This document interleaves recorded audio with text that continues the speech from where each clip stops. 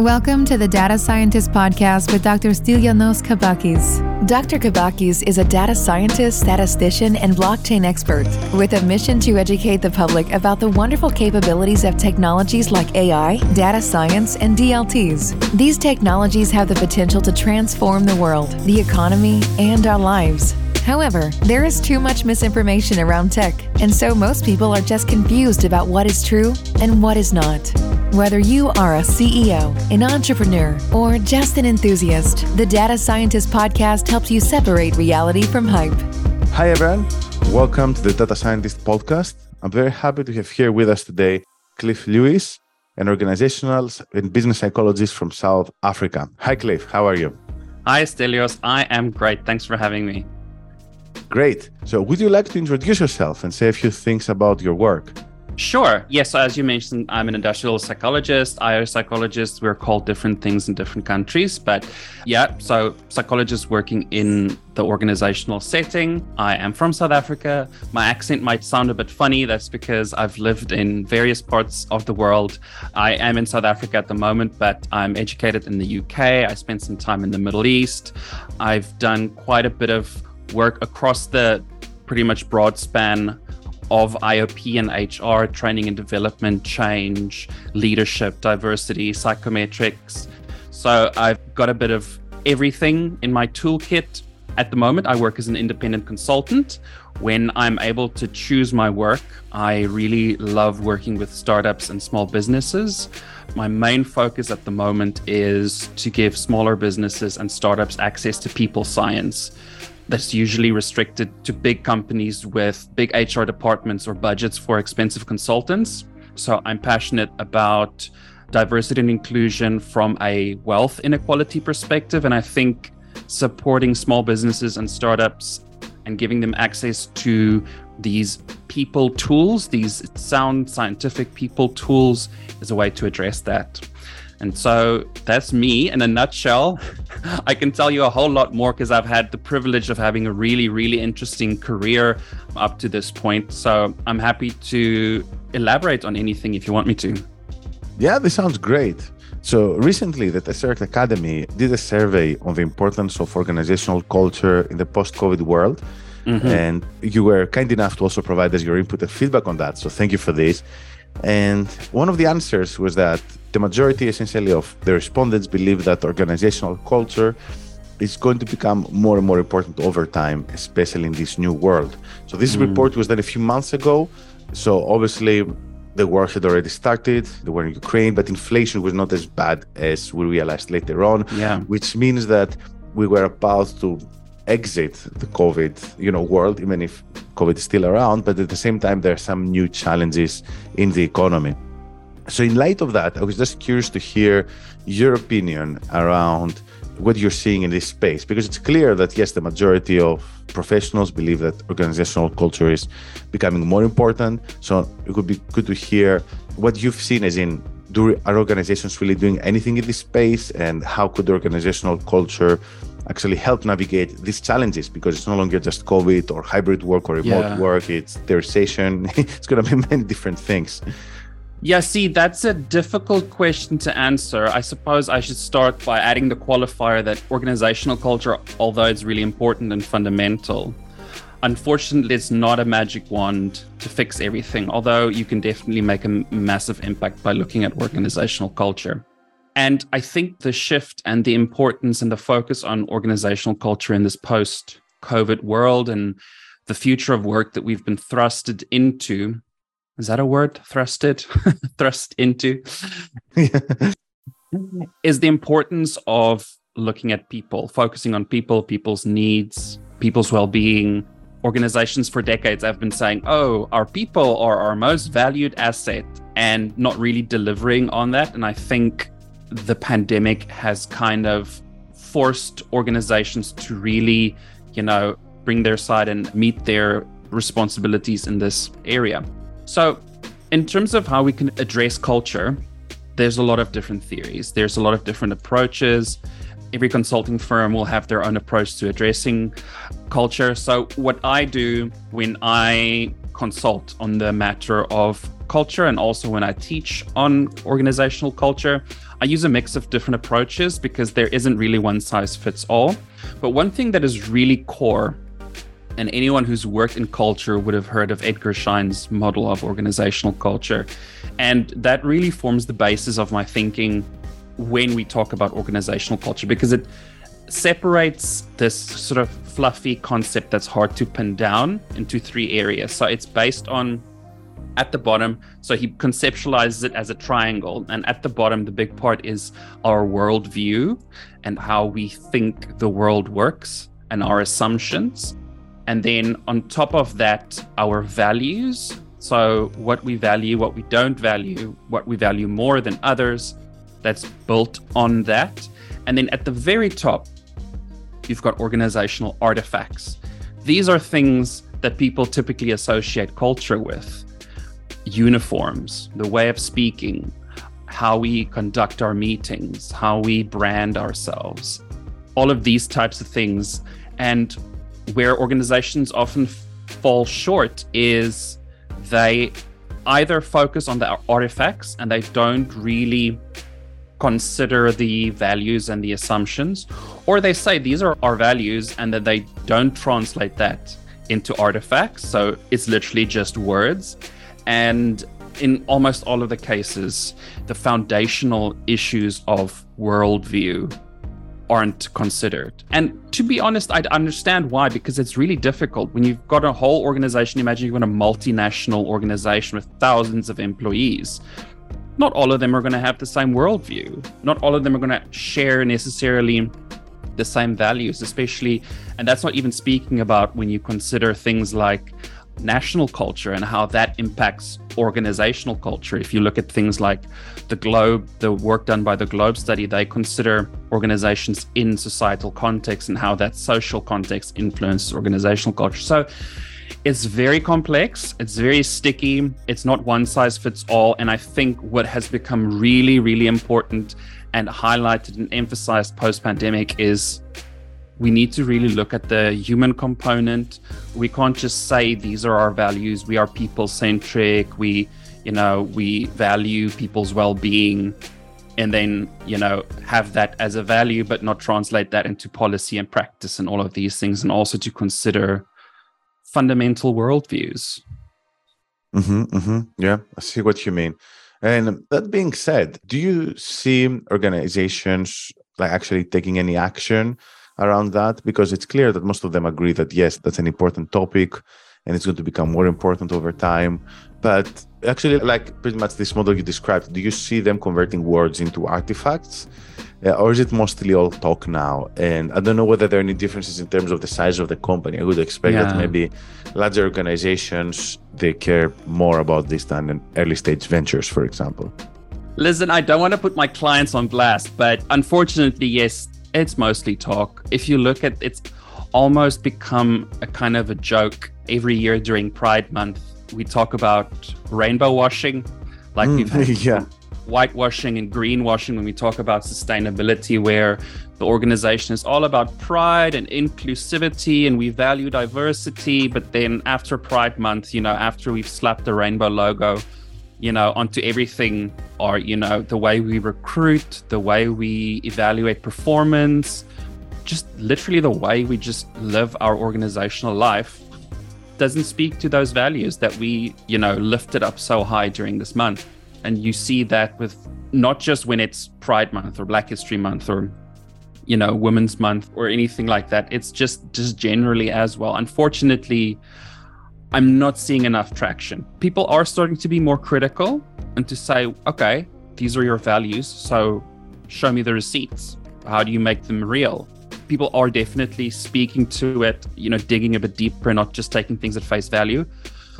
But I've yet to see, if you just look at I've worked with organizations who I've been instrumental in writing wellness policies, because obviously of my background, I've contributed to wellness policies, and it covers things like you shouldn't be working more than X hours, you shouldn't be working at a certain time of day, you should even be online. And literally after it's been implemented, people just work over the amount of hours that they should. They're online when they shouldn't be online. So there's a few steps forward, but then a few steps back as well. Yeah, that's very interesting, because going back to Tesseract Academy's organizational culture survey, nearly 90% of the respondents said that our organizational culture is a key factor in ensuring employee wellness. So this was either agree or strongly agree. And around 75% said they had left the previous company because of the culture of that company, or that this was at least a key factor. So obviously this question doesn't specify whether this was about the salary or, again, wellness, other types of practices, discrimination potentially. But it seems that employees at least are very aware of how this is impacting them. And maybe they realize that what's like normal or not normal in a specific industry, company, sector, etc., that essentially some of the behaviors, some of the biases, some of the bad behaviors they might be experiencing, it looks like employees are aware that this is the result of culture and not something which is just to be accepted. I think when this survey was out, we were still in a very strong job market, which still seems to be the case. But I can't help but wonder, while the Fed is trying to crush the economy and increase unemployment in order to achieve this magical 2% interest rate, as things might become harder for some workers. Like today, I was reading that Meta is planning to lay off many of its employees right after Elon Musk fired half the workforce of Twitter on Friday. Whether employees will still say that organizational culture is very important. Like, look, Elon Musk, for example, is trying to impose a certain work culture on Twitter, but they might not be able to say, yes, I'm leaving the company because of that, because they might not have as many options, which doesn't seem to be a great situation to be in. What are your thoughts on this whole situation? Well, I don't know too much about Meta's work environment or their culture, but I can comment on the recent events with Twitter. So this massive event of Elon Musk laying off a bunch of people, I'm not convinced that that was just at face value just what happened. He just decided, well, I need to cut costs, so I'm firing a bunch of people. I think it was quite instrumental in some other plan. So I think there's some, without sounding like I'm going to put on my tinfoil hat now, I don't want to sound like a conspiracy theorist, but I think there's a bit more going on there. What I will say is I don't think that that is representative of an organizational culture. One, he's new. So someone that just steps into an organization and makes changes, that's not culture. Culture is something that's embedded. And then I wanted to comment on something else. And now I forgot my train of thought when I started talking about Elon Musk. But don't you think that Elon Musk is trying to impose a culture? Because like on every news article I've read, he's like, oh, Elon Musk believes that you should work 80-hour work days and never work from home and all that. So I felt that maybe he's trying to do something like that and say, look, this is the only culture I can accept in my company, like relentless working. But I'm not sure if it's going to be something which, works forever and really depends on their aspirations and goals and life circumstances. See, this is the problem. You might be right. He might be trying to impose a culture, but here's the thing. You can't impose a culture. Culture is something, whether it's a company culture or a national culture, it's something that develops organically. Sure, you can shape it, you can steer it in a direction, but it's not something that you can just come in and impose. It's not going to happen the way you want it to happen. And this is actually, now I'm reminded what I wanted to mention when you were referring to the survey where people were saying, I've left an organization or I've joined an organization due to organizational culture. What's difficult there is, as I mentioned earlier, there's so many different models that you can use to address organizational culture. So someone saying that they left an organization due to organizational culture, it's a very personal choice. It's based on a very personal experience because what that person may have been experiencing, let's say workload, because that's typically, how many hours we work, what time of day we work, do we have work-life balance? That's a very common culture topic. So one person might be very individualistic, might be very ambitious, might not have a family or anything like that that requires their time. And they might love an organizational culture where performance is rewarded continuously. it's fine if I don't have a work-life balance, but at least I know I'll get my commission or my promotion. So someone like that might love a culture like that. But someone else who maybe has people that they need to take care of, or someone who maybe have previously suffered from burnout, needs to be very careful about their work-life balance so that they don't go through that negative experience again, because something like burnout can be very easily triggered. So for someone like that, that might be a culture that they leave. And unfortunately, it's not black and white. And it's, again, I sound like a broken record. It's very tricky. It's something that we need to admit and make peace with, that it's something that we can develop and guide and structure in terms of how we address it. But there isn't one formula to fix all of it. It's not the same for every company. It's not the same for every individual. And we have to make peace with the fact that sometimes we might not get it right. And it's something that develops organically. So I don't know. I don't know if that makes the situation worse or if that's some enlightenment, but that's the situation. I think that's key, that it develops organically. And talking about this, what do you think companies can do in order to facilitate a shift in direction? Whether they're small companies, let's say startups, or big organizations. I would expect the requirements and the do's and don'ts are different in each case. I would expect size and stage of a company to be a very important factor in how you deal with this topic. Yeah, that's exactly what I wanted to say, is make sure that you're not just slapping some values onto your company culture statement on your website or anything like that, just because you think it's the now. Like diversity and inclusion, I'm a diversity and inclusion specialist, so obviously I appreciate a focus on diversity and inclusion. But it's very much a fad at the moment for large organizations, especially multinationals, to say, oh, we value diversity and inclusion. So I would say, as a number one, this is probably a pie in the sky idea, but be real about what you want to achieve.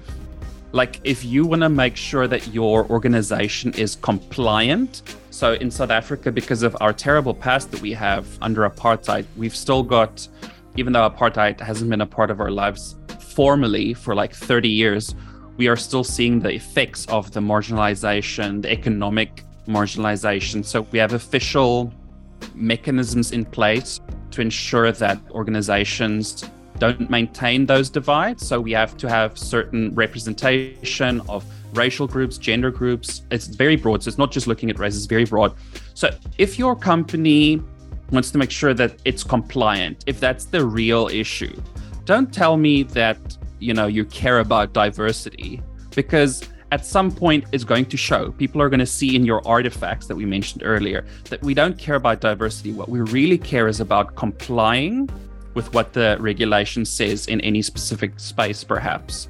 So that's the one thing I would say is be open and transparent about what you want to achieve and how culture fits into that, and how we can address achieving those things through culture, or how we can get them to harmonize. Don't just think, okay, what's the best PR? Because often that happens. People just use culture as a PR exercise. And then be consistent. Make sure that you build it into your infrastructure. Make sure that you have policy. It speaks to your strategy. And then all the way through to literally how people conduct their day-to-day business, from reporting to resource allocation. It all has to be in sync, because you might be real that you care about people's well-being. You might have a well-being policy. But then when we look at monitoring and reporting, there's no reporting saying how many hours people are working overtime, because that should be an indication that people aren't sticking, or managers, for example, aren't holding their teams accountable for not overworking. Or it might be an indication that our resource allocation is not in line with our culture. So alignment, transparency, being real, alignment, these are all key factors that I would, if I was consulting on a culture project for an organization, that I would start with. Yeah, all these are great points. And I think they're definitely points worth expanding upon. And if anyone is interested in talking more about this, just make sure to drop us an email at our website, desert.academy. Clif is one of our external partners, and we're hosting workshops on organizational culture. And right before we go, maybe Clif, would you like to share some URL, website, LinkedIn, where people can learn more about you? Sure. I've got 10 million projects all going on at the same time. So the best place to find my stuff is probably on Linktree. So I think the way that Linktree is written, so it's linktr and then the .ee. So Linktree with the dot before the two E's, and then / Clif P Lewis with one F. So it's CLIF P Lewis. And I'm also on all socials, Twitter, Instagram, I'm Clif with one F P Lewis. On my Linktree, you'll be able to find some of the research that I'm busy with, some other courses that I'm also involved in. I've got a journal that's positioned for leaders who wants to make their diversity and inclusion, improve on that in the organization. Yeah, so a whole bunch of stuff. And I would love to hear from you if you've got any more questions. Culture is a very interesting and complex topic, and I would love to discuss it more with anyone who's interested.